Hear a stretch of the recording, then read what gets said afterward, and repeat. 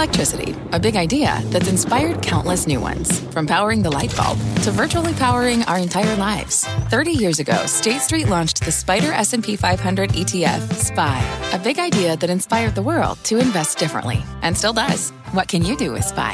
Before investing, consider the fund's investment objectives, risks, charges, and expenses. Visit ssga.com for a prospectus containing this and other information. Read it carefully before investing. SPY is subject to risks similar to those of stocks. All ETFs are subject to risk, including possible loss of principal. Alps Distributors, Inc. Distributor.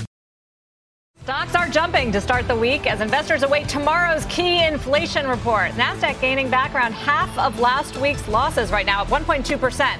This is the make or break hour for your money. Welcome, everyone, to Closing Bell. I'm Sarah Eisen. Take a look at where we stand in the market overall. Dow's higher by almost 1%, about 290. High of the day was 350 points or so. The S&P 500 up almost a full percent. Technology's leading. That's your best sector. Information technology along with consumer discretionary and communication services. What's weaker today? Energy. That's the only sector that's down. Utilities are underperforming as well. The NASDAQ is the center of the action. Tech stocks rallying. Yields are a little bit lower, at least on the longer end of the curve. 3.7 on the 10-year. Microsoft, Apple, Nvidia, and Meta lead the way. Look at the NASDAQ 100, and you'll see the story here with the strength. Coming off of a down week last week, Illumina having an 8.3% surge of earnings. Some of the Chinese tech stocks like Pinduoduo also rallying today. And the media names continuing what's been a strong showing so far this year. Warner Brothers up another 5%. Coming up on today's show, we're going to get an early read on inflation ahead of tomorrow's CPI report when we talk to the CEO of consumer products company Edgewell, who says Walmart is warning companies like his about raising prices. Plus, we will speak to Michael Rubin, CEO of Fanatics, recently valued at more than $30 billion, about last night's Super Bowl and the demand he's seeing for athletic wear, gambling, a lot to talk about there. Let's, though, start with the market dashboard. Senior markets commentator Mike Santoli. Kind of a quiet from a headline perspective, but path of least resistance is up. It is today, Sarah, levitating a little bit. Yeah, volumes are light, but really not a lot to stand in the way of the S&P 500 essentially traveling a pretty high percentage of last week's total range. Last week we were down 1+%, but really felt worse because we were chopping lower most of the time. Obviously, are going to be waiting for that CPI number. That'll render the near-term verdict on whether this makes sense. Longer-term yields tame today, so that's leaving room for the growth stocks to work pretty well. Also, consumer discretionary on an equal-weighted basis doing really well today, not to mention some of the other names outside of energy. So there you go. We broke the downtrend, as we've been saying for a while. Definitely a hesitation here in the last week or so. Pretty good two-sided debate on whether this rally has gone far enough or has shown some staying power and really sniffing out that the economy is in a firmer spot. Take a look at the one-year Treasury bill yield. I keep kind of highlighting the one-year maturity because essentially it's making new highs. It started at the jobs report a little over a week ago, and it's now the highest yield on the curve, and we're basically pushed 5% at times today. So essentially you get to 4.97 or something like that. So this is where you're capturing the possibility for the Fed to perhaps go a little further than currently priced in or than we thought about a couple of weeks ago. And it's essentially the strong patch of the economy, maybe even the we're not going to land at all, soft or hard for a little while type scenario. And that's definitely reflected here. Yeah, we're going to talk about that in a second. So ahead of the CPI report tomorrow, how's the market position? We're not really that. We were overbought like a week and a half ago. You know, we went to those new highs, and we've worked that off. So I think you're a little more in balance at this point. Clearly, yields are going to decide exactly how much stocks can handle from that number tomorrow. There's also been some commentary that people are running the numbers in advance and are suggesting for statistical reasons there might be upside to the formal consensus on CPI. As a matter of fact, the real-time tracker of inflation data is suggesting a little bit to the high side. So maybe people are already braced for that. You could get a little bit of relief. I would point out the last on-target CPI report last month did not create a big equity market response, if you remember. It was kind of shrugged off because people assumed we already knew inflation was going in the right direction. We rallied into it. And we did, yes. And now we're rallying still off those, disinflation comments from Powell? We're rallying, but we're within the range, so we're not really carving new ground to the upside just yet. All right, Mike, thank you. Perfect setup here. Tomorrow's CPI report will be a key indicator of the Fed's next move and whether we'll head into a soft or hard landing. But with strength in the labor market and consumer spending, could we be heading into a so-called no landing scenario? Joining us now is Wall Street Journal reporter Nick Timmeros, who wrote about that topic over the weekend. And it really piqued our interest, Nick, because that has been the debate of the last year or so. Hard landing or soft landing? What do you hear about a no landing? What does that even mean? Well, a no landing means you don't get the slowdown in growth that economists and, importantly, that policymakers of the Federal Reserve have been anticipating. So I think a no landing scenario is probably just a delayed landing, right? If you were thinking that you were going to have a recession this year and it now looks like the Fed isn't going to bring the plane down, then you're looking at something like that happening in 2024. A no landing is probably a delayed landing, and the longer you delay this, the more likely it probably is that you're looking at a hard landing. I mean, part of the shift has been an acceleration of the economy, something no one really expected to see at this point after so much tightening in the system. How do you think the Fed would react to a hotter than expected inflation report tomorrow? Well, they're going to have two reports, Sarah, before their next meeting, so they don't have to, mark to market their views right away. And if you go back to the December FOMC meeting, there was a lot of pushback from economists and from commentators to those inflation projections where they said they thought inflation was going to end this year at around 3.5% using their core PCE measure. A lot of people said that's implausibly high. And so now I think you're starting to see that data dependence does run both ways. And Powell didn't push back against the market's more benign view of inflation a couple weeks ago. And then after the jobs report, I think you've seen the market come closer to where the Fed is. And so that's sort of what I would expect to see if this does go on the high side tomorrow. Was going to ask if you think that the market has been too enthusiastic about a Fed pause, Fed cuts, given what you're hearing and how you're reading the Fed. I really think, Sarah, it has to do with the data. If you think that you're going to see a lot more disinflation here, you're going to get the help on the shelter side, you're going to get the goods disinflation, then the market forecast from a couple weeks ago, didn't seem absurd. And I think that's why you didn't see Chair Powell push back against it. But, the Fed, I think their view has been that this is going to be harder. Last week, Powell said this could be bumpy, and so you could almost interpret that as they're not expecting progress in inflation to be in a straight line. They don't think every report is going to break in this sort of miraculous melting away of inflation. And so I think that's where it's going to be difficult, because we're going to have these questions around how long does this sequence of 25 basis point increases go on for.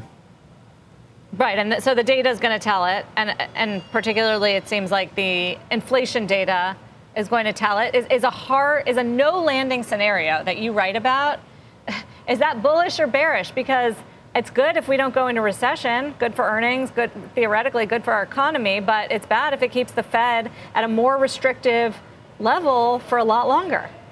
I think the Fed has been pretty clear here, Sarah, that they want to see things slow down. They keep talking about a labor market that's out of balance, that demand is too strong. And so if they don't see the slowdown, it means that they're going to take steps to try to create the slowdown, whether that means a higher terminal rate or just, holding at a higher level for longer. I think that's what we're going to find out in the weeks ahead. But a no landing here is not consistent with what the Fed says they want. And so that's why I go back to the first point. A no landing is probably a delayed landing. I wonder what we think the bar would be for them to double up again and go 50 basis points again instead of 25. They've shown flexibility here relating to the CPI reports. They've shown flexibility, but really more in the sense of adding 25s. So I asked John Williams, the New York Fed president, last week about whether they would put a 50 on the table for March, and he really didn't seem to want to go there. So, anything's possible, but right now they seem to be trying to get everybody to understand that their reaction function to hotter data is, higher for longer, using 25s, and then, getting markets to price out those cuts. Those are the two mechanisms I think you're more likely to hear about right now. Nick, thank you for joining me. It's good to talk to you. Thank you, Sarah. Appreciate it. With all these topics front of mind for investors, Nick Timiraos of the Wall Street Journal. After the break, the CEO of Fanatics joins us to talk consumer apparel demand following the Super Bowl, plus his thoughts on the environment right now for late-stage private companies and more. We've got a rally today, up almost 300 points on the Dow. Again, NASDAQ leading, Microsoft, Apple, NVIDIA leading the charge here with the rally in the NASDAQ of 1.2%. You're watching CNBC. We'll be right back. What does it mean to be rich? Maybe it's less about reaching a magic number and more about discovering the magic in life. At Edward Jones, our dedicated financial advisors are the people you can count on for financial strategies that help support a life you love. Because the key to being rich is knowing what counts. Learn more about our comprehensive approach to planning at edwardjones.com/findyourrich. Edward Jones, member SIPC. This episode is brought to you by AARP. 10 years from today, Lisa Schneider will trade in her office job to become the leader of a pack of dogs. As the owner of her own dog rescue, that is. A second act made possible by the reskilling courses Lisa's taking now with AARP to help make sure her income lives as long as she does. And she can finally run with the big dogs. And the small dogs, who just think they're big dogs. That's why the younger you are, the more you need AARP. Learn more at aarp.org/skills. Rally's gaining some steam here in this final hour of trading. S&P's up almost a full percent. Remember, we're coming off of a down week, lost more than 1% on the S&P, biggest weekly pullback since December. Coming back strong today in information technology, consumer discretionary communication services. Those are your top three performing sectors. They're all up more than 1% apiece.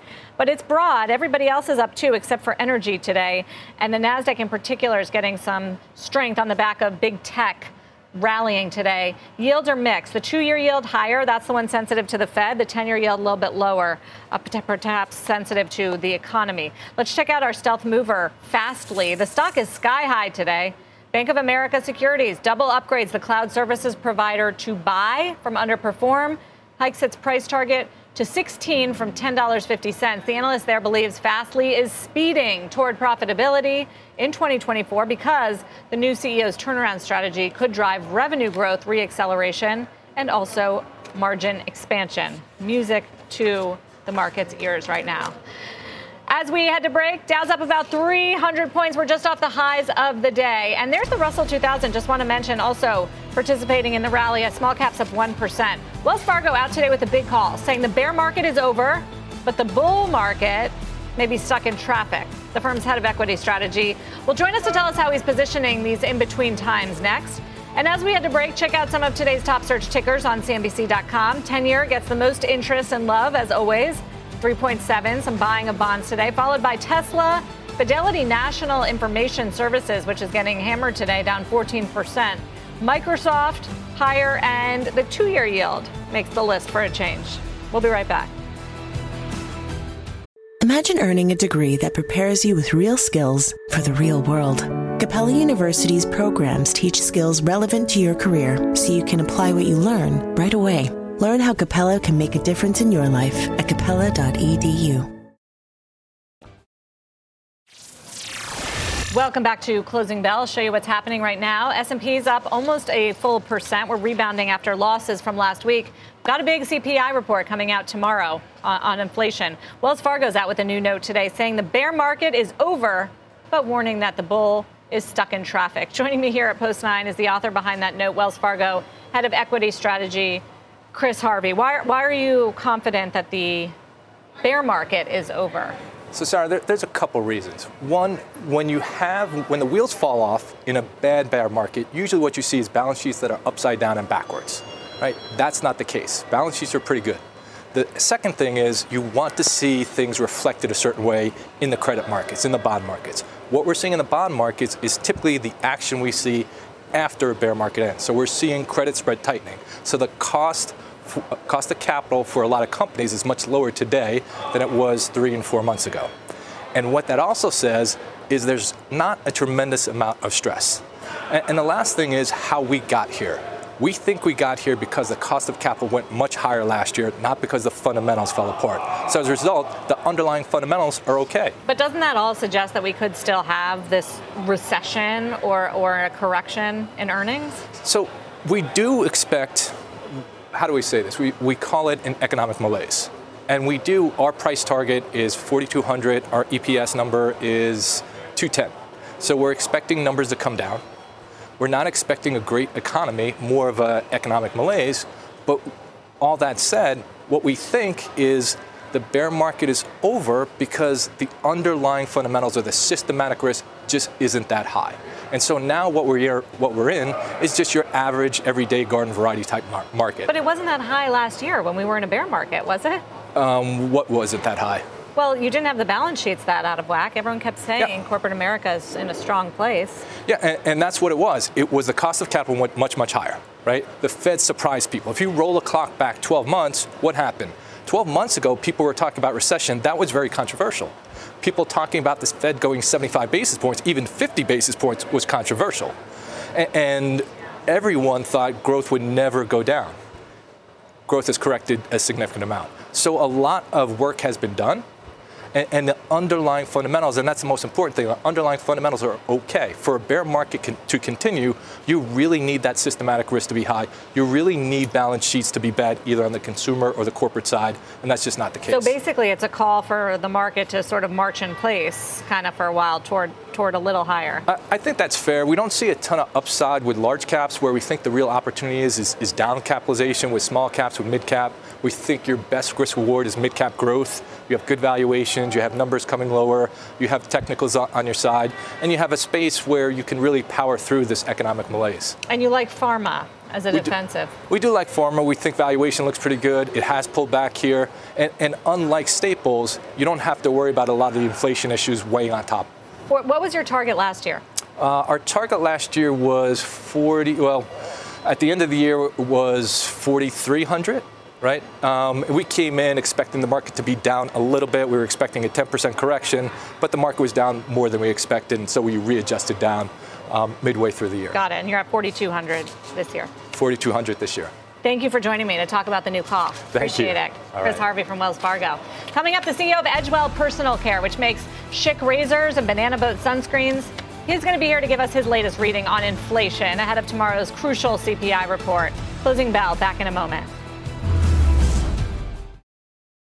So the Kansas City Chiefs taking home the Super Bowl win last night in that comeback victory that came down to the final minutes. Fanatics, the e-commerce sports merchandise giant, says Kansas City products are on pace to be the second best-selling championship gear ever. Joining us now in a closing bell exclusive interview, Fanatics CEO Michael Rubin. Michael, it's good to talk to you. Welcome. How you doing? Good to talk to you. Tell us why. What makes the Kansas City Chiefs such a big seller right now in terms of Super Bowl champ merchandise? Sure. Well, first, a little bit salty for me. I'm a big Eagles fan. I'm from Philadelphia. I know. Sorry. Eagles would have been even a better outcome for Fanatics and for business. But that said, Kansas City is still great champion. I think they're 15% better than they were 2 years ago. And look, they've got great fans. I mean, Kansas City has incredible fans. They love their football team. And they're coming out and showing incredible support. So incredibly happy for Chiefs fans. But as a strong Eagles fan this morning, not waking up feeling very happy, but I'm looking forward to the bright future that they have as well. Yeah, I know. I knew you were from Philly, so sorry for the loss. Look, I wanted to ask you just in general how the business is doing. If you're a private company, we don't hear about it that much. In general, how's it been going when it comes to merch? You cover all the leagues across categories. What does the business look like? Absolutely. Yeah, business overall has been very good. I mean, obviously, look, we're a consumer company, and every consumer business is a little bit off from what it would have been. But last year we grew 19% organically in the merchandise business. That's our biggest business. This year we'll grow kind of in the low to mid kind of double digits. So still tremendous growth for us. I mean, look, sports secondly is very strong. And I think our business that continues to grow not only domestically but globally just has tremendous demand. So we're approaching this year will be almost $8 billion in revenue. That's without all the trading card rates that kick in over the next couple of years from the NFL, the NBA, college, WWE, UFC. So for us, business has been, I think, really strong overall. Right. So I was going to start asking you about some of the levers that you're going to pull when it comes to new revenue streams. Live shopping for these cards for the Topps business. I know you've made a big hire. What is the vision here? I don't know that a lot of Americans do their shopping in a live way, but I know a lot of companies like a Walmart or Amazon or eBay have all been interested in it. Yeah, well, first, live shopping in China is a massive business. I think it's like about $600 billion in revenue this year. So it's pretty nascent in America today, but we believe long-term it's going to be a meaningful business. And what's so exciting for us about launching Fanatics Live and having Nick Bell join as CEO is that trading cards and collectibles are the single biggest category in North America in live shopping today. It's probably 20% of the entire business. So Fanatics today, being such a strong player in trading cards and collectibles, has an inherent advantage. It can really build something incredible for collectors. So we're excited to launch later this year, have a great leader in Nick Bell, great vision, Fanatics Live, and we believe in the business long term. And for us, we like to plant seeds on things that we think are going to benefit our fans, be good for innovation long term, and Fanatics Live certainly falls within that thought process. I think of it's like a modern day home shopping network. Is that the right idea? What even is it? Definitely. Yeah. I mean, it really I think if you thought about, QVC or HSN, kind of with great brands, through the internet. I mean, that's the most basic and simple way to think about it. It's live shopping through the internet. And if you think about it, we've got so much great content in sports. That's a great way to launch live shopping. And I think you're going to see a lot more companies go after this. Again, today in our China business, an example, it's about 50% of our revenue. So if you look at like the NBA's revenue in China, it's half of our revenue comes from live shopping. People watching different hosts talk about the products live and buying them. And we have so many great people involved, whether it's the 3,000 athletes that we have under contract today that can, host different content with us. And, so I think this will be something that will be incredibly exciting in the sports business. You're also jumping on the sports betting bandwagon, which was obviously really big for the Super Bowl. And there have been great high hopes about this, even though some of the stocks have been disappointing, like a DraftKings. What are your plans, and when does that launch? Yeah, so we are big believers in online sports betting and iGaming long term. I think it's been our view that we have real inherent advantages. Today, Fanatics has close to 100 million fans that we work with, over 60 million buyers within our merchandise business alone. Then we have additional collectors in the trading card and collectibles business. And so we think, if you think about online sports betting and iGaming, it will be a very big business long term, and we think we have real inherent advantages based on the strength of our brand, the strength of our customer base. And so I agree with you. The stocks have been disappointing, but I think they were just way overvalued in the early days. But if you say, will this be a big business long term, the answer is yes. And do we have inherent strategic advantages? Absolutely. So we're going to launch in beta by the end of March. I think by the end of this year, we'll be basically in every major state in the U.S., other than New York, where it's very hard to make money with a 51% tax. But we're really bullish on what this means for us long term. And half of our customers today tell us that they want to gamble with us, that they already do online sports betting, that Fanatics would be a great place for them to place bets. So it gets to the overarching question here, Michael. You were recently valued at $31 billion, able to raise a few hundred million more. I reported that in recent months you hosted an analyst day of sorts, which is interesting for a private company. So how are you thinking about an IPO and where you may be on this path? Yeah, well, first, we actually raised over $700 million, all, common stock with the majority of the shareholders that were new. For us, all of that money gets used on M&A. We generate free cash flow today. All the businesses other than gambling, are profitable business. So the merchandise business, collectible businesses are good profitable business. We're obviously investing in gambling like everybody else. But for us, we think going public will make sense. It's not something we're doing in the near term, but it's something that we will do in the midterm. And, when the time is right, we're going to do it. Are you thinking of yourself as an e-commerce company, a sports betting company? How should future investors value you and think about your comps? Yeah, so the way I really think about this business is we're really creating a, kind of digital sports platform for sports fan to get anything they want digitally. So whether it's merchandise, whether it's place of bets on sports, whether it's collectibles over time, I think there'll be other things you'll see within this platform. So it's really a platform that will give the sports fan anything that they want to buy. People really think about Fanatics for the merchandise business. Hey, I'm going to get my, Super Bowl, products, or my NFL jersey, or my Yankees product, or my Manchester United product. But for us, we really think about how do we give the sports fan whatever they want digitally. And I think that's a really big opportunity. There's really not another company that's going after this other than Fanatics. And so I think that gets us really excited. Sports is a really big business. And I think we wake up every day and we're obsessed with how to improve experience for the sports fan. I think if we keep working at that really hard with our 18,000 associates every day, we've got a big opportunity to give sports fans exactly what they want digitally. And we feel like we're just really getting going. It's crazy for a company that's going to be almost, in the $8 billion range without some of these new rights this year, we feel like almost a young startup company. And that's what's so exciting about what we're doing. Michael, keep us posted. Thank you very much. It's good to talk to you. Absolutely. Great to talk to you. I know talk to you soon. Thanks. I know you had a killer Super Bowl lunch as well with all the celebrities there in Arizona. We had a fun. And we had a. I was just saying we had a fun weekend. You'd think that I didn't want to get on video with you because I was beat up in the Super Bowl, but we made it attempt for 15 minutes to get on video with you. But my voice is raspy, so I at least want you to see that I actually looked presentable today. I know. Well, we were looking forward to having you. It was a shot issue, not a hangover issue or anything like that, because it looked like a fun party. Michael, thank you. Michael Rubin, CEO of Fanatics.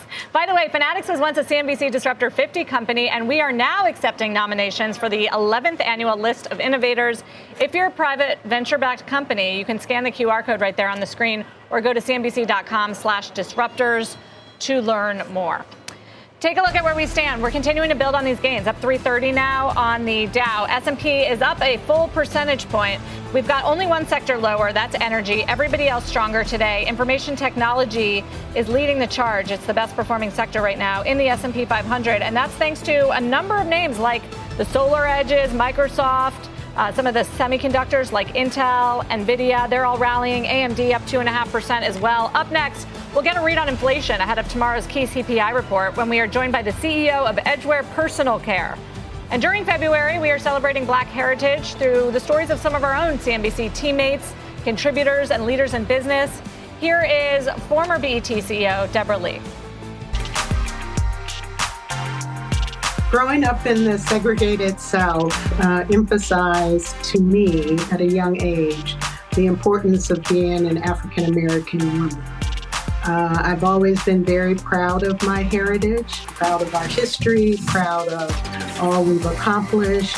And one of my greatest desires in life was to be successful and to be able to give back to my community. I'm very proud of being able to do that, and I hope it has had an impact on the rest of the world.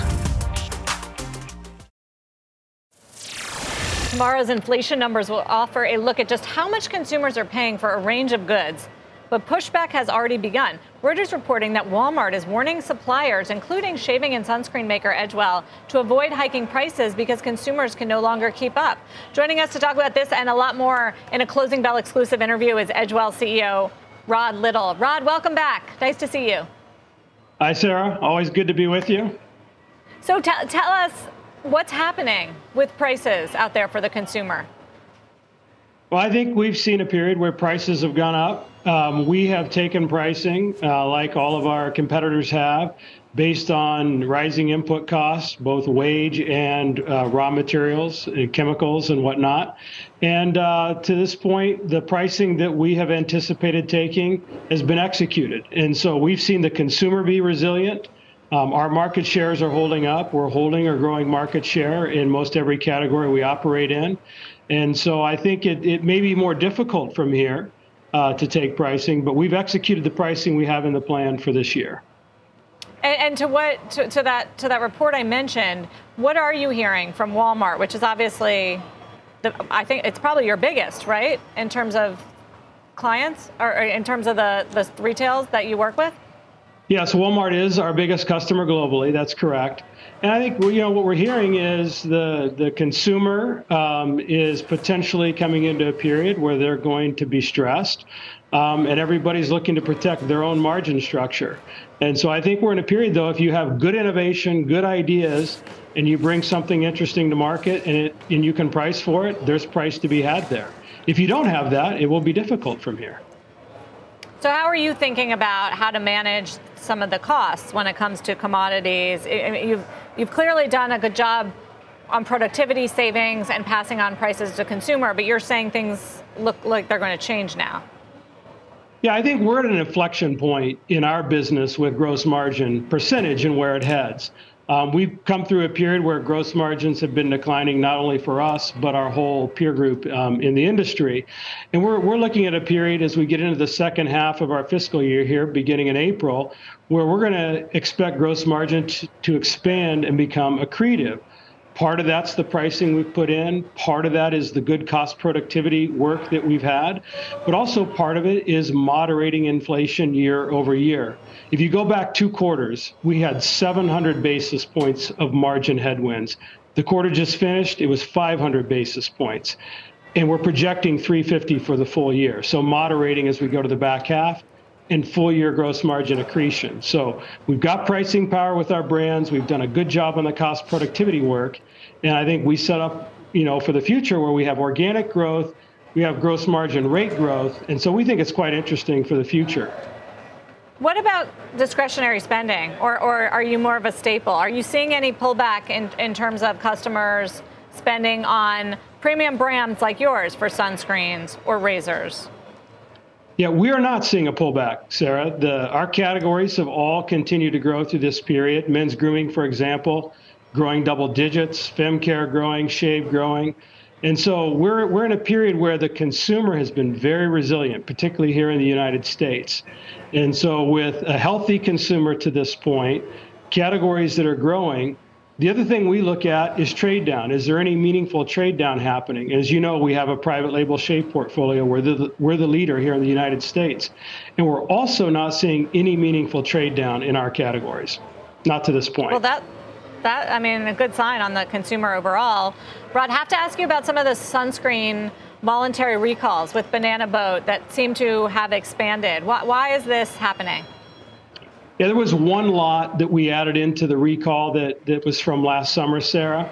It was a specific hair and scalp formulation that we wanted to make sure that we were on the right side of safety, so that when anytime a consumer goes and chooses Banana Boat or Hawaiian Tropic, our 2 main brands, they know what they have is safe and effective. And we just wanted to be sure that we had captured everything in the recall. There's really nothing to recall. There's no financial impact to this. It was a smaller third-party batch that we had made. So really no news there other than we just want to lean into safety. All right, good. Outsized because of the brand is so well known, I guess. Attention in the news. Rod, thank you very much for joining me. Appreciate it. Thank you, Good to get the color on the consumer. Go Chiefs. Oh, go Chiefs. All right, we had an Eagle. There we go. We had an Eagles exec and now a Chiefs exec, making everyone happy. Microsoft, I'm still upset about the Bengals. Microsoft rallying 14% this year. It's having a good day today as well, up 3% on a number of bullish Wall Street calls that we will hit straight ahead. That story plus Meta surges and Ford's new EV strategy when we take you inside the market zone. Be right back.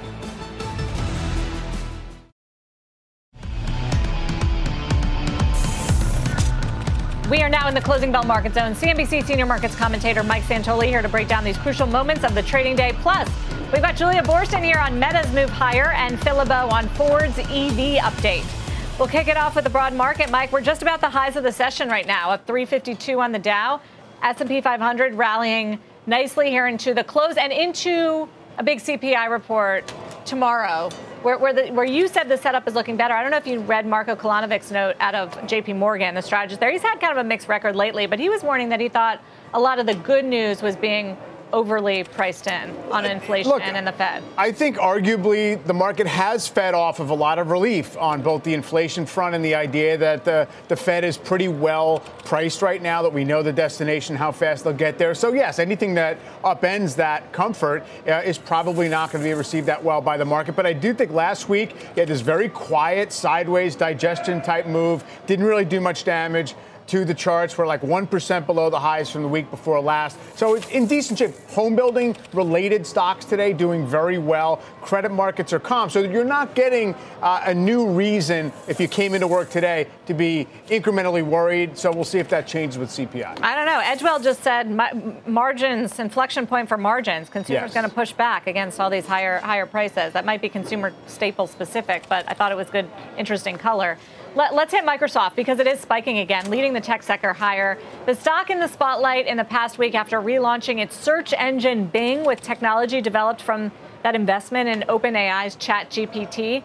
Analysts saying it's more than just AI. The Morgan Stanley reiterating an overweight rating and Stifel updating its price target both on strength in Microsoft's cloud and office segments. Morgan Stanley calling it one of the best secular growth stories in tech. Mike, either way you look at it, another big move up for Microsoft. We see three of those lately. It's a stock that the street loves to find fresh reasons to love in general because it is so well managed. It is so well diversified. It just is sort of a very steady play on just the growth in the digital economy. And then you have this public embrace of the story when it comes to AI after last week. So I understand the momentum. What was interesting about the Morgan Stanley note is it was really just a lot of slicing and dicing of the existing guidance and how that's going to filter into the accounting for the next few quarters. And in other words, coming to the conclusion that they can resume earnings growth faster than the market thinks. Now, the current fiscal year ends in June. It's supposed to be basically a flat year profit-wise with last year. So they're basically saying it goes up from here, which is required, if you ask me, for a stock that's already priced at 28 times earnings. So definitely has the momentum. We'll see how much is left in the tank in terms of getting that valuation up, getting people to believe numbers are going higher. Adding about 49 points to the Dow by itself. Salesforce adding 24. So all the cloud names are working today. Meta is also on the rise after a report from the Financial Times that another round of job cuts could be coming. Meta eliminated more than 11,000 positions, remember, back in November, among the first big tech companies to undergo layoffs. Julia Boorstin joins us now. So, Julia, what do we know about this next round? Well, look, we got a no comment from Meta when we reached out about this. But what's interesting about this FT report is they said that this pending set of layoffs that's in the works is delaying the ability for budgets for teams to set their budgets. But I think what's most interesting here is a BofA Securities analyst note out on this headline today, maintaining its buy rating, $220 price target for the stock, saying that the year of efficiency, which is what Mark Zuckerberg called this year, may just be the beginning and more layoffs are possible, and saying they're very bullish on this idea that there's more opportunity for Meta to be far more disciplined when it comes to how they're managing their costs. So that's seen as a very bullish thing from BofA. But I just want to point out, Sarah, that we had some other news from Meta today, which is that Marnie Levine, who had been chief business officer, is leaving, and they're effectively replacing her with two other executives who've been around for a while, Nicola Mendelsohn and Justin Osofsky, and they're going to be taking on expanded roles and reporting up to the COO. So more changes at Meta. Yes, and potentially, I don't know, is that a good thing? Are they trying to, I don't know, take out a layer of management, or is it unrelated?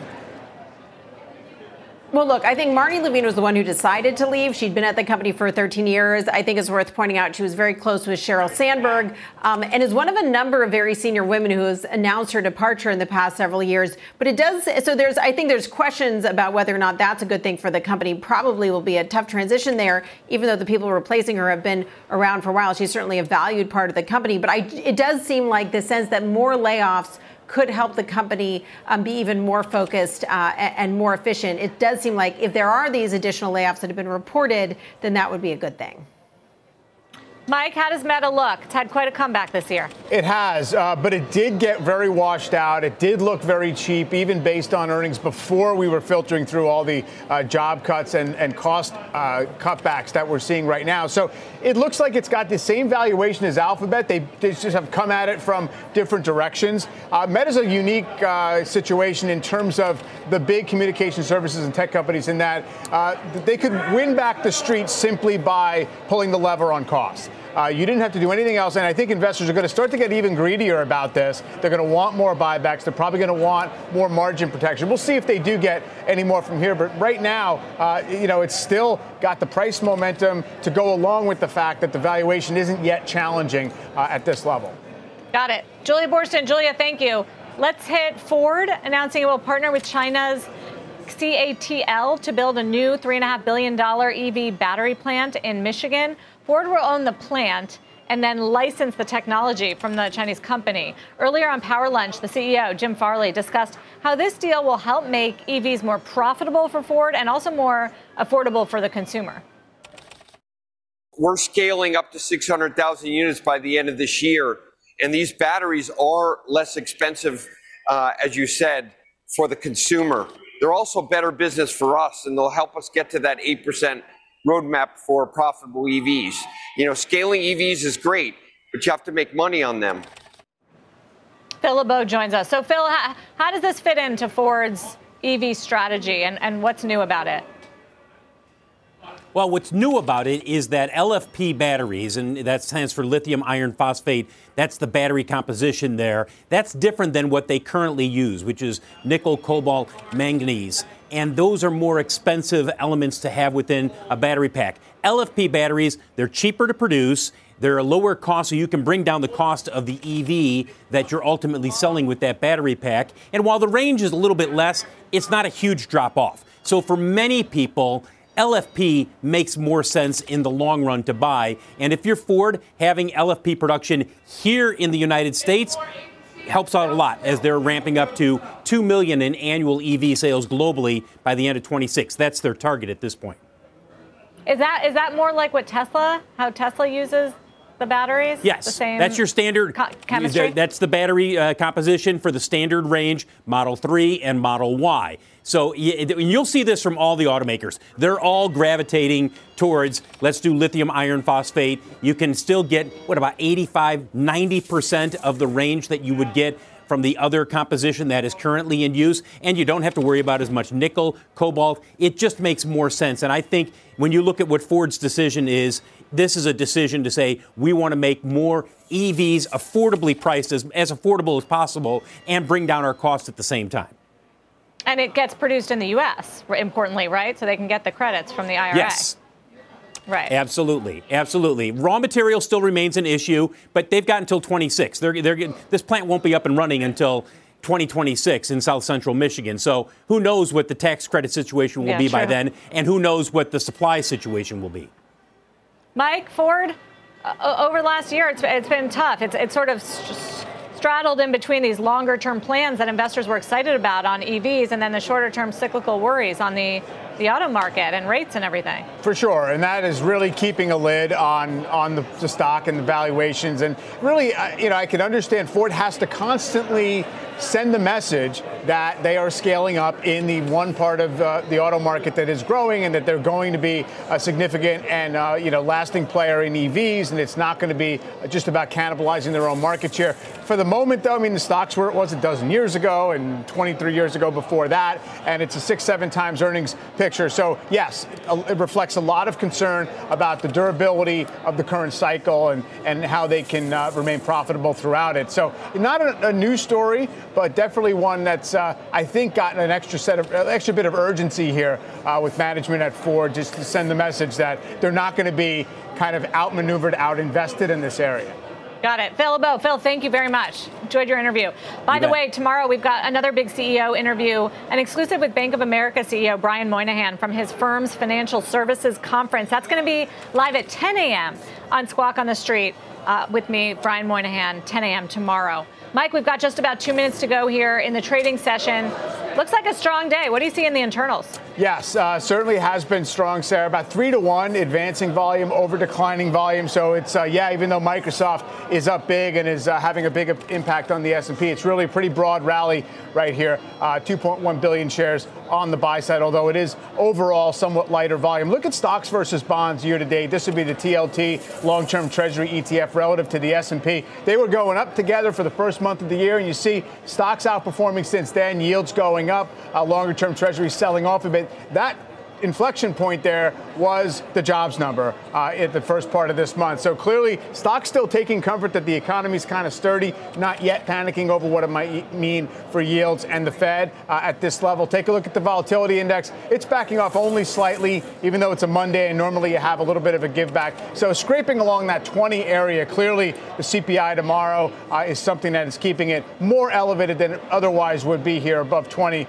just given how calm and relatively firm the equity indexes have been themselves. All right, Mike, thank you. Into the close. We've got the Dow rallying 350 points, high of the day. We've got 28 out of 30 Dow stocks higher right now.